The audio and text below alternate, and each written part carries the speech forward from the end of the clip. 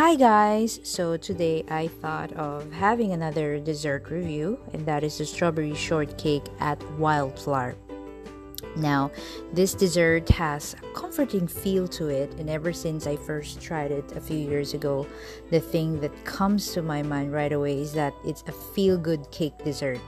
This strawberry shortcake for me has that light and fresh taste. The strawberries in between layers of sponge cake are mixed with that white cream frosting, and the tanginess of the strawberries actually is well balanced with the sweetness of the frosting. And the frosting is spread not only in between layers but also around and on top of the cake.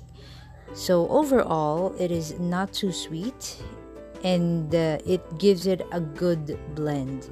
Another thing I like about this cake is that when you get a slice of it, a piece of strawberry on top gives a good finish, and it doesn't overwhelm the whole presentation of the cake.